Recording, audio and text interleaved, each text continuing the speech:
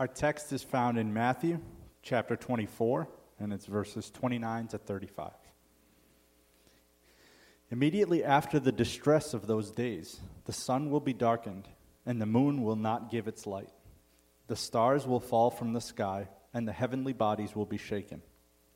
Then will appear the sign of the Son of Man in heaven. And then all the peoples of the earth will mourn when they see the Son of Man coming on the clouds of heaven with power and great glory. And he will send his angels with a loud trumpet call, and they will gather his elect from the four winds, from one end of the heavens to the other. Now learn this lesson from the fig tree. As soon as its twigs get tender and its leaves come out, you know that summer is near. Even so, when you see all these things, you know that it is near, right at the door. Truly I tell you, this generation will certainly not pass away until all these things have happened. Heaven and earth will pass away, but my words will never pass away.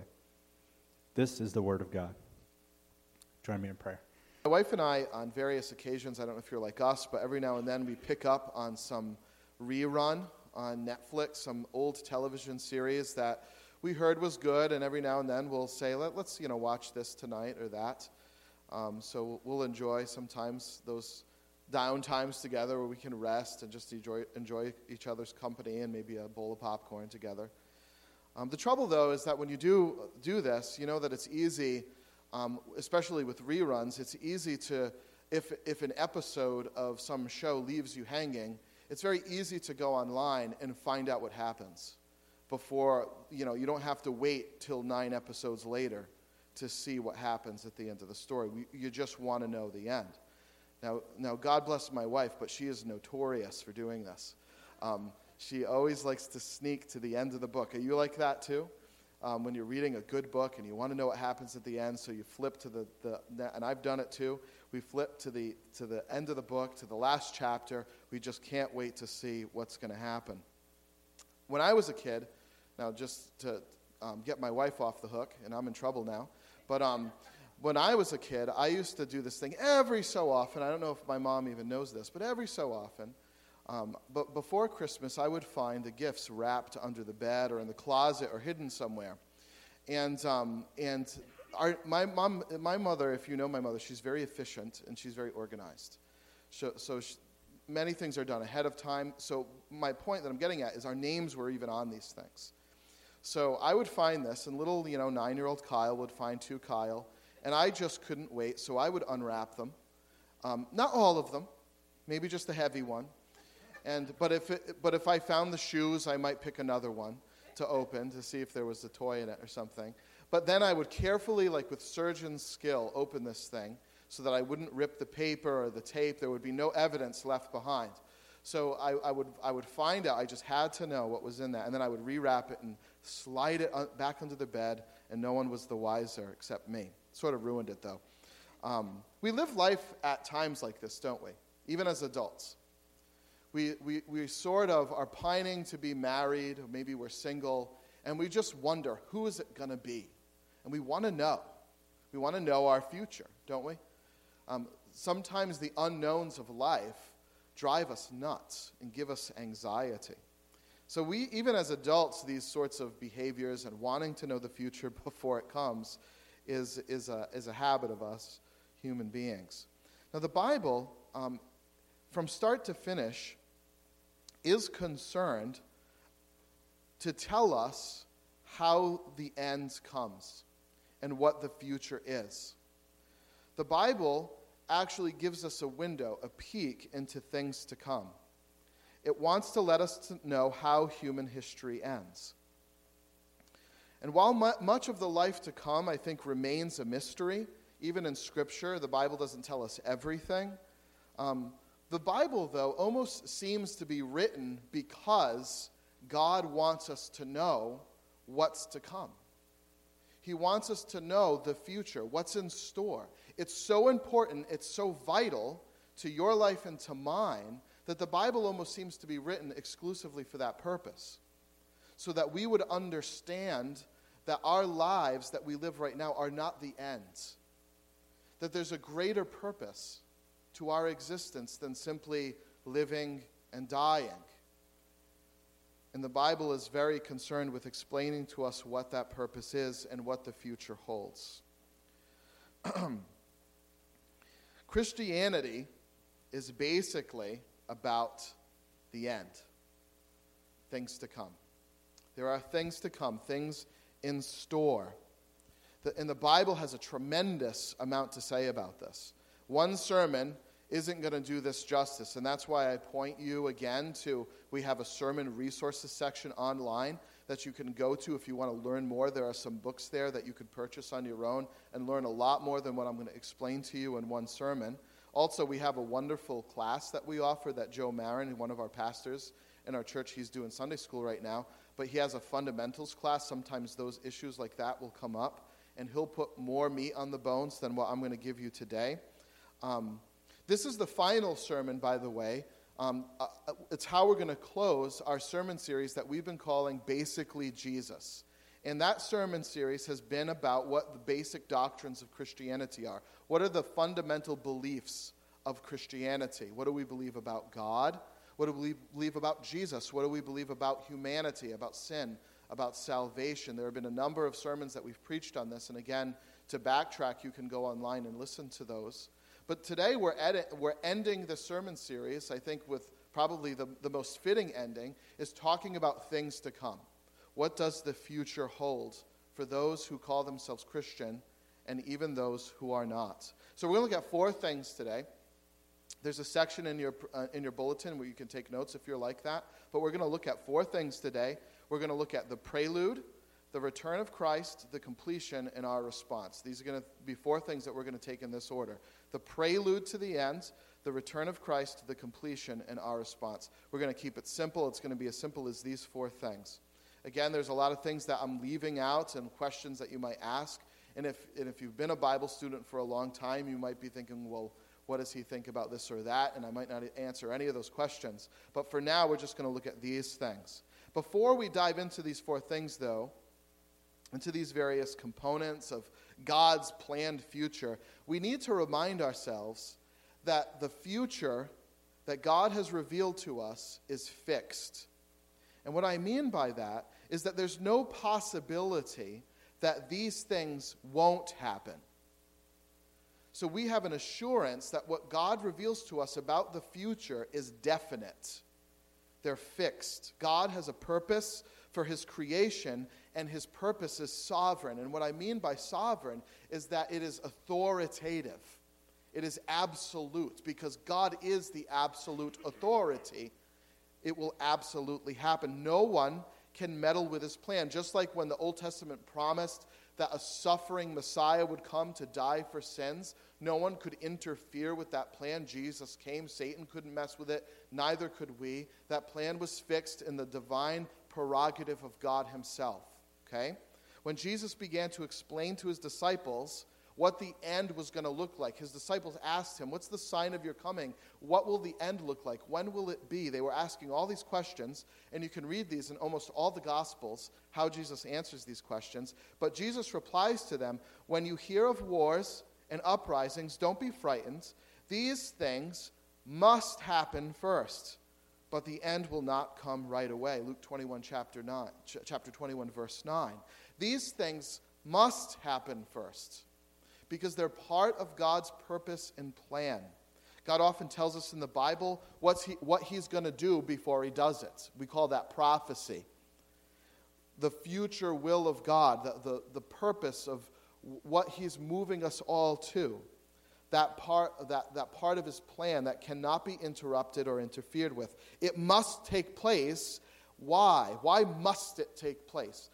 There's a few reasons. Number one, because God does not change his mind.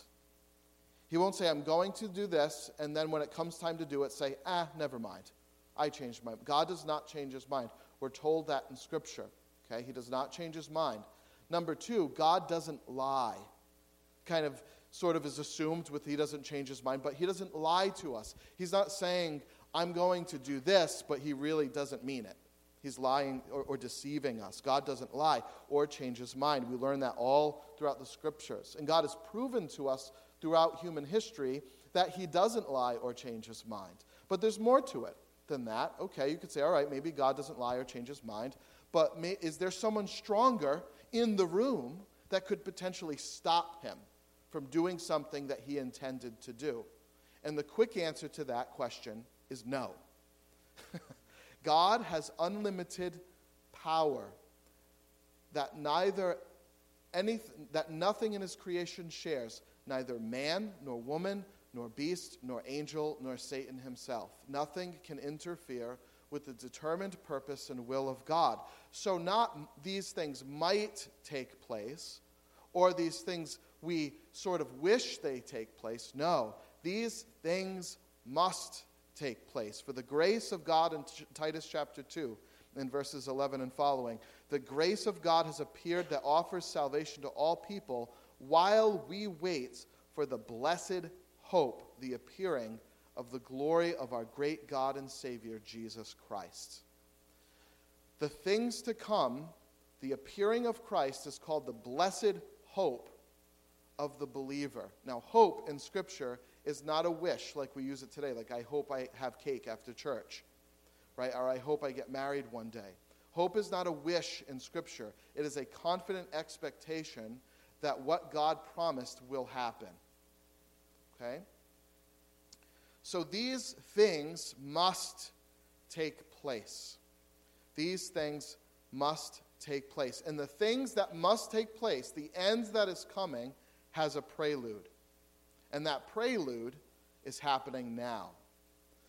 What does God say about the condition of human progress as we get closer to the end?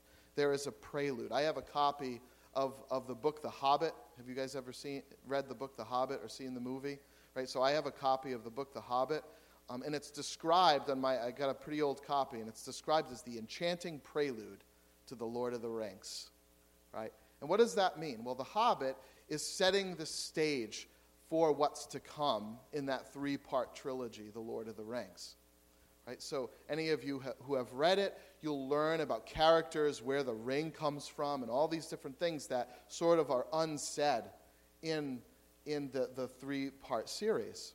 So it concerns those events leading up to the series, right? In the Bible, the end of this age or the future has a prelude. The end itself, when the end comes, it pictures various events and changes. These are all introduced by the appearing of Christ, but there's a prelude to his return. There are things that happen before Christ comes, and that is happening right now, and we can describe them in 3 ways. Our present condition until Christ comes is described in 3 ways, and some of this is good and some of it isn't. Okay? We can call it rescue, trouble, and delusion. Rescue, trouble, and delusion. Until Christ comes, what we face in our daily lives as Christians and in the world that we live in is a rescue, a trouble, and a delusion. And let me explain to you what I mean by this, okay? Let's look at rescue first. So the rescue first includes, the prelude first includes a rescue. If Jesus is coming back, okay, if the end, now this is something that we'll get to later, but the end of this age begins with the return of Christ. Now, if Jesus is coming back, what's the holdup? Why don't you just come back right now? Why didn't he come back 1,000 years ago? Now, 2,000 years have passed since Jesus resurrected from the dead, ascended to heaven. That's quite a long time. You know, Jesus, I'm kind of in pain. You know, lots of bad things, lots of wars have happened. Why doesn't Jesus just return? Have you ever asked that question? What's taking so long? Well, it's interesting because there were scoffers that were asking the same question when the Apostle Peter was writing to a church. Isn't that interesting? Just 30 years. Now, we're 2,000 years in now. They were just 30 years and saying, where's the promise of his coming? Why hasn't he come back? 2 Peter chapter 3 says this. Peter tells us why. The Lord is not slow in keeping his promise to return, for Christ to come back. Instead, he is patient with you, not wanting anyone to perish, but everyone to come to repentance. Now, what most scholars believe this means is that God has a purpose and plan for human history to save his people. And when that's done, he comes back. We don't know when it's done. It might be 2,050 years. It might be 3,000. Nobody knows. But we know that in the meantime, part of the reason that Jesus delays is so that you, if you don't know Christ this morning, might hear the gospel message and be saved for when he comes. You see, the Bible is clear that when Jesus returns, humanity's fate is fixed. The final destination is unchangeable. When Christ returns, or when you die, whatever comes first, your destiny, your fate is fixed in the life to come. Matthew 25 says it plainly, and this is both encouraging and both terrifying at the same time. It says this, "Then the wicked will go away to eternal punishment, but the righteous to eternal life." When Christ appears, according to Scripture, you see, Christ will either appear when you die and you appear before him, or when he physically returns to this earth. So when Christ appears, we will either go away to eternal punishment, but the wicked will go away to eternal punishment, but the righteous to eternal life. Eternal punishment or eternal life. Some have called it eternal death or eternal separation from God. Scripture calls this hell versus heaven. It is eternal. It is a never-ending sentence. It is unchanged, and it is a fixed destiny. The prelude, then, to Christ's return is mission, friends. Knowing the finality of our eternal fate when Christ returns, he delays so that you might have opportunity to hear the gospel, repent of your sin, and trust in the work of Christ for your own salvation. But he comes quickly. He's coming quickly. So friend, don't delay. Trust in Christ this moment. You see, the prelude to the coming of Christ is a rescue. It's a rescue mission. It's the period of time that God allows lost sinners opportunity to be saved through their repentance and faith in Jesus Christ. So that slowness that you read about in Peter of Christ's return, what's taking him so long? Well, we could see that as a gift.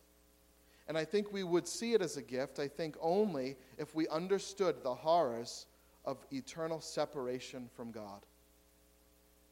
If we understood that the only thing standing in the way of us and that final separation from God is our small, thin, and fragile life, we would thank him for that space where he gives us to turn to him in repentant faith. The prelude to Christ's return is rescue. Number 2, it is trouble. It's trouble.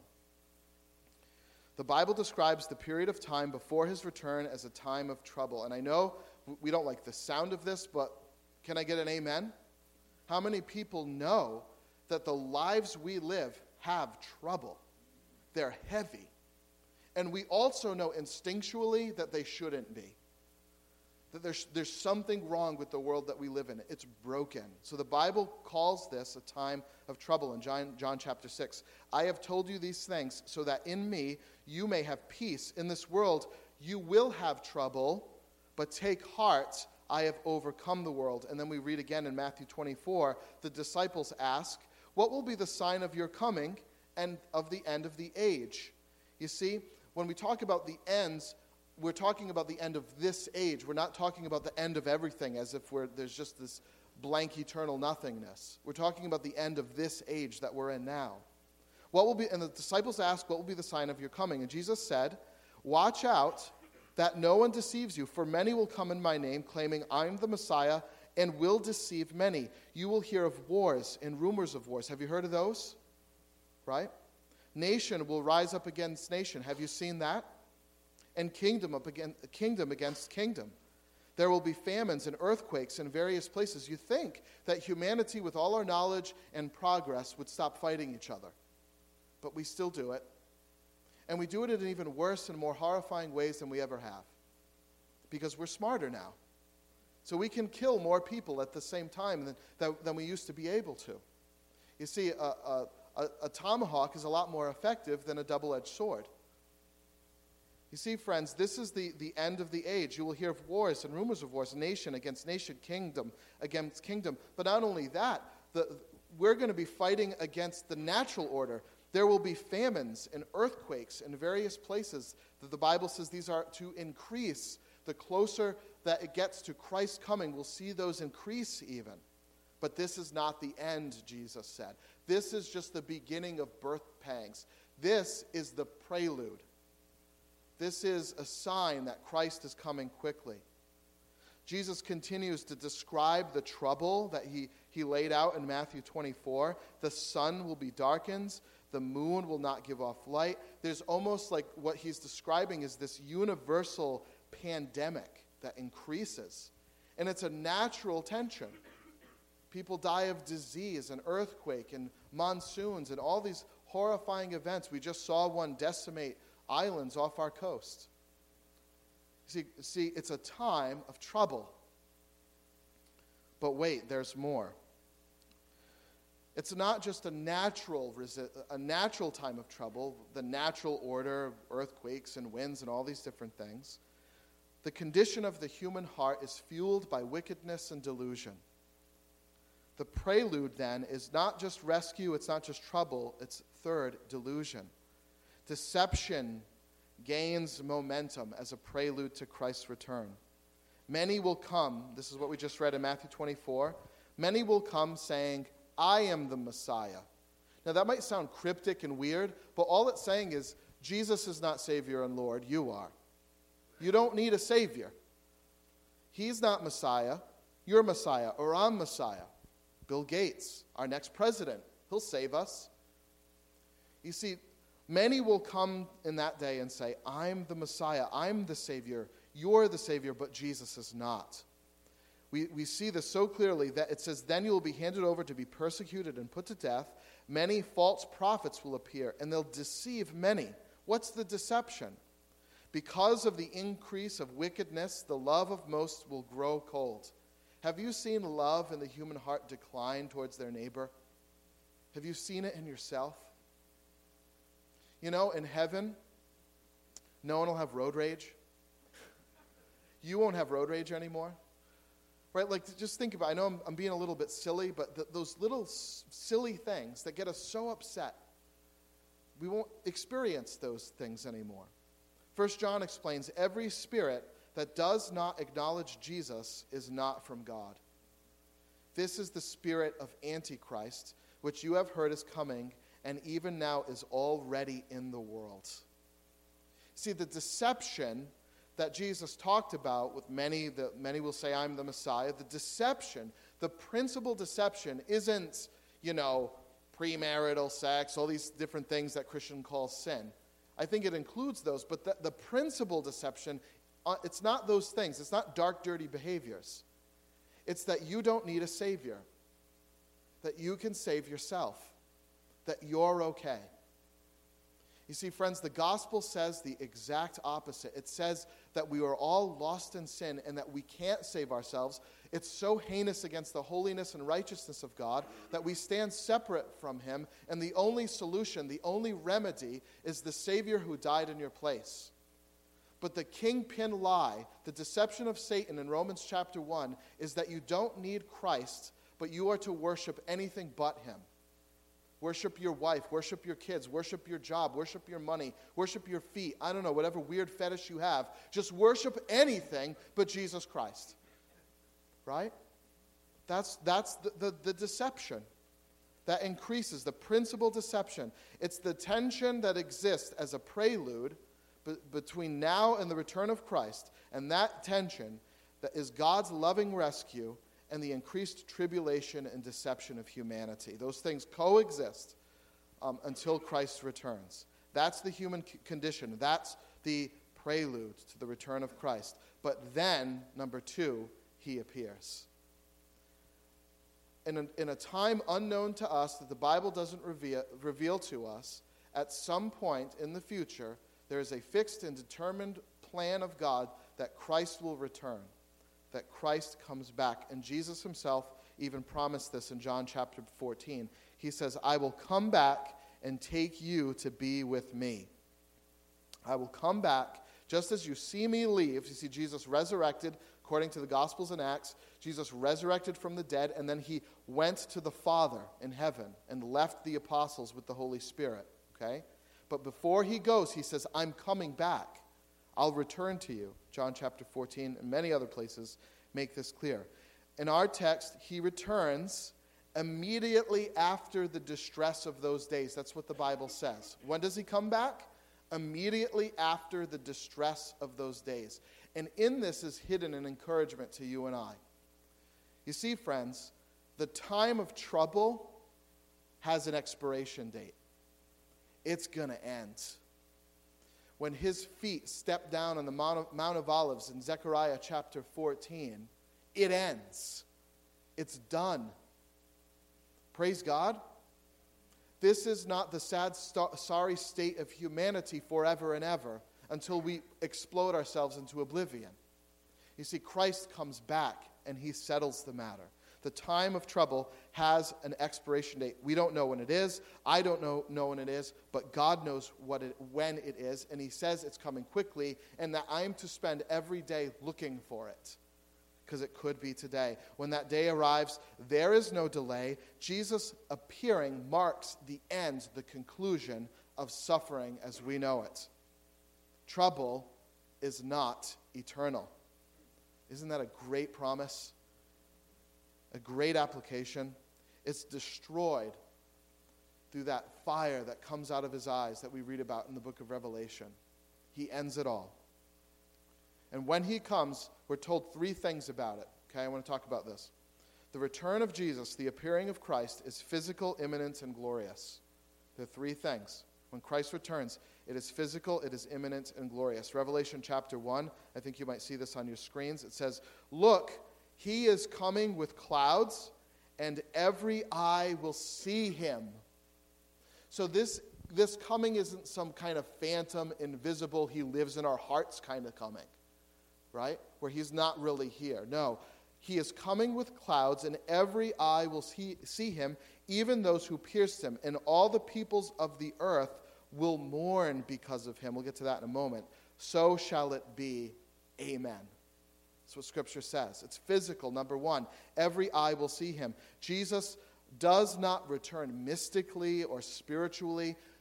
Jesus didn't return to us in the coming of the Holy Spirit, if you know anything about that in the book of Acts. His body, his actual person, his resurrected body, the Bible says, right now is in heaven with the Father. He's preparing a place for us. He's interceding for us. That's what Jesus is doing right now. But the Bible promises that when he returns, there's a fixed date in the future where there's no mistaking it. The Bible says somehow every eye on earth will witness the return of Christ coming in the clouds. Zechariah chapter 14 even tells us where he's coming back, on the Mount of Olives in Jerusalem. It says his feet touch down on the top of the mountain, and it splits in two. So he's coming with power. Okay? So Jesus' return is physical, it's imminent. And what that means is it's at any moment. It could happen at any time. But about that day or hour, no one knows, not even the angels in heaven, it says in the Gospels. Therefore, keep watch. This is to us now. Watch. Keep watch. Because we don't know when Christ is going to come. But understand this. Jesus now gives us an example. If the owner of the house had known at what time of the night the thief was coming, he would have kept watch and would not have let his house be broken into. You see the point? So you must be ready, because the Son of Man will come at an hour when you do not expect. It's imminent. It's at any moment. So if anyone writes a book that's called 2035 Reasons Why Jesus is Coming Back in 2035, according to Scripture, you should immediately dismiss that book as heresy. Because Scripture tells us not anyone in this created universe knows the coming of Christ. Revelation chapter 3. If you do not wake up, I will come like a thief, and you will not know what time I will come to you. So the return of Christ is physical, it is imminent, and finally it is glorious. Oh, how glorious it will be. There are so many wonderful passages of Scripture that I'd love to just read all of them to you right now, but I can't because of time. Consider, though, some of these, how the Bible describes what's going to happen to the universe when Jesus returns. The sun will be darkened. The moon won't give its light. The stars will fall from the sky, and the heavenly bodies will be shaken. A lot of people believe the sun will be darkened, and the moon won't give off its light, right? And the stars will fall from the sky. What this means, according to a lot of scholars, and I agree with it, is that the radiance of Christ's presence is so bright that you can't even see any other lights.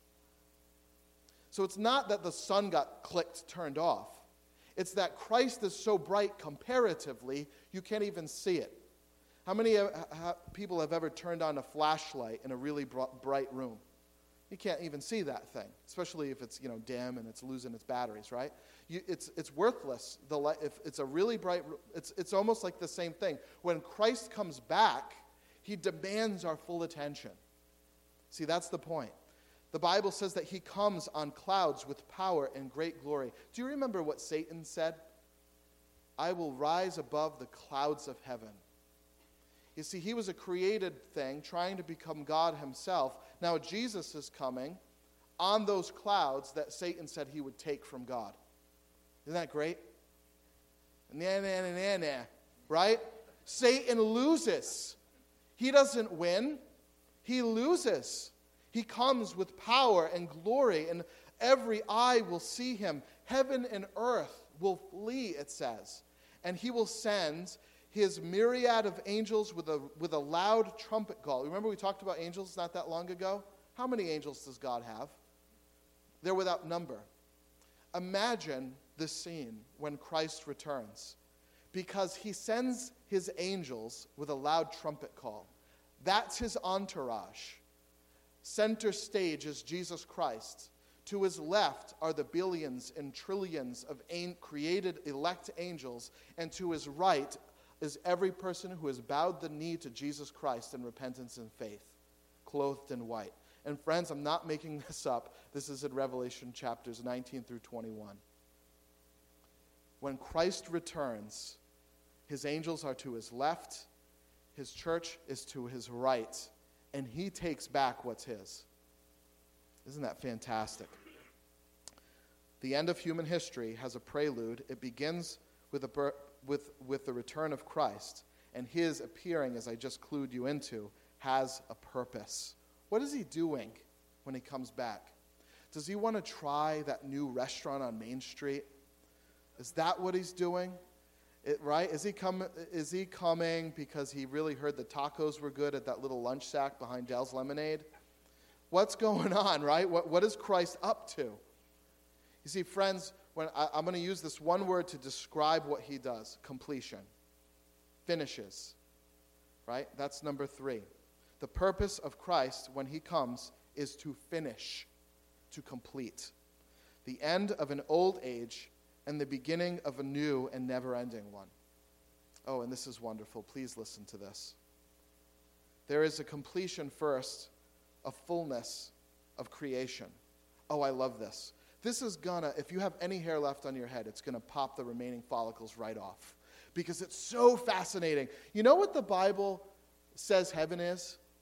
The Bible says that heaven is earth without sin. It's not some weird, we're floating in some weird kind of foggy nebula with kind of spooky, transparent angels. It's right, like that's kind of how we think of, or we're in the clouds, if that's kind of how Hollywood helps us out with that one, where somehow we're sitting on a cloud and God's people are all around and we're playing harps. We think of it as this kind of like immaterial, non-corporeal, how do you say that word? Non-physical, there you go. non-physical type of existence. But the Bible says that it is not that at all, that there's a new heaven and a new earth. But I get ahead of myself. 2 Peter chapter 3, it says this: the heavens will disappear with a roar, the elements will be destroyed by fire, and the earth and everything done in it will be laid bare. That means that all of the created universe, the stars in the sky, the moon, the planets, and our planet itself will be renovated. Okay? John tells us in the book of Revelation, he sees a new heaven and a new earth, for the former has passed away. And Paul reminds us in Romans chapter 8 that the created universe itself groans because it wasn't just Adam and Eve or humanity that was affected by sin and broken by sin. This world was broken by sin too. This world is messed up too. The created world, the universe, the mountains, the volcanoes, all these different things, it's broken by sin as well. It is under God's curse because of sin. And the Bible says in Romans 8, the creation itself will be liberated from its bondage of decay and brought into the freedom and glory of the children of God. According to the Bible, heaven is the presence of God on earth. Now, we don't believe that this means, this has been taught by some, I think, Christian cults and even some Christians, that there's some special class of Christian, if you did really good following Jesus in life, that you get to go into the nebula, immaterial place where God is, and all the rest of us mediocre Christians, we get to go on earth. Right? So that place, that's like the special privilege place. The Bible doesn't teach that. Heaven is the presence of God, and it includes a renovated universe. Isn't that incredible? Everywhere in the Old Testament, we're reminded that when God's kingdom comes, his rule is no longer resisted, his curse is no longer put on this earth or the universe, and it brings freedom to the bondage that sin has brought to the material world. So, for example, the lion lies with the lamb. Right? You can reach this is in Isaiah, you can reach your hands into the asp's den and not be harmed. So, nature isn't at war with itself anymore. Isn't that great? That means, I was sort of picturing this. If this is true, if we're resurrected to eternal life, God renovates this earth, that means I get to still plant flowers in heaven. That means I can still have a dog or a cat. Except he won't bite me anymore. Right? God recreate. You see, it's what Adam and Eve lost that we're given back. Isn't that fantastic? Isn't that wonderful? You see, this is the prelude. That means that everything in life is sort of leading us to that better end. So why do we love this life more than that one? You see, Jesus says, love the kingdom to come. Where your treasure is, there your heart will be also. Put your treasure in heaven. You see, love that life. Because everything you lose in this life, you get it back and better in the one to come. You see? The lion lays with the lamb. Man will not be harmed by the asp or the cobra. Even the trees are said to clap their hands at the coming of Christ when he comes to complete and renovate creation. But number two, the coming of Christ will be the destruction of everything and everyone that is wicked. Now, this is a hard reality that we, as modern Americans, don't often like to hear.